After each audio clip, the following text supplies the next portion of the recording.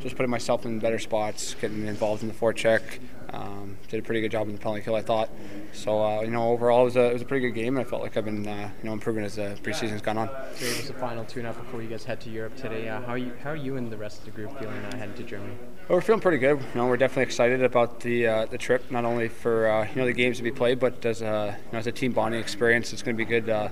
Spending all that quality time with your teammates and get to know one each other, and doing some events away from the rink to build that camaraderie between the teammates. So it's going to be a good trip on and off the ice, and we're definitely looking forward to it. The things that this team was worried about coming into camp, maybe the right wing.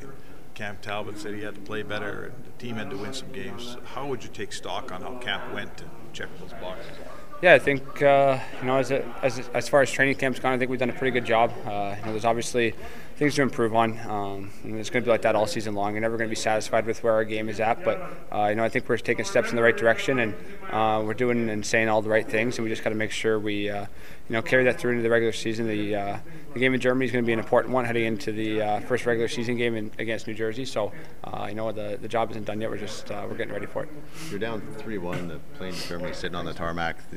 I mean, it's a pretty easy game to bail out of and say, see you in Germany. What sort of possessed you guys to kind of fight back in a preseason game that really didn't matter? Yeah, I think, that was a bit of a difference already, just seeing that this year compared to last year. I think last year when we dug ourselves into a hole, I don't want to say guys ever quit, but we dug ourselves into deeper holes, and next a 3-1 game is a 5-1 game, and today we were able to battle back, and it shows the resilience of our group, and we got to make sure that when you do find yourselves in a hole like this, you got to make sure you battle your way back and not dig yourselves a deeper hole. You had Cam on the back end. He had 40 stops tonight. How much confidence does he instill in the rest of the group? He's great. He's 2 years ago we made the playoffs. He was lights out all season long, and last season was a bit of an off year for everybody. So he's biting at the bit to get back and show what he's capable of doing. We all have confidence in him. He's an amazing goalie, and when he's between the pipes, we're definitely confident in him.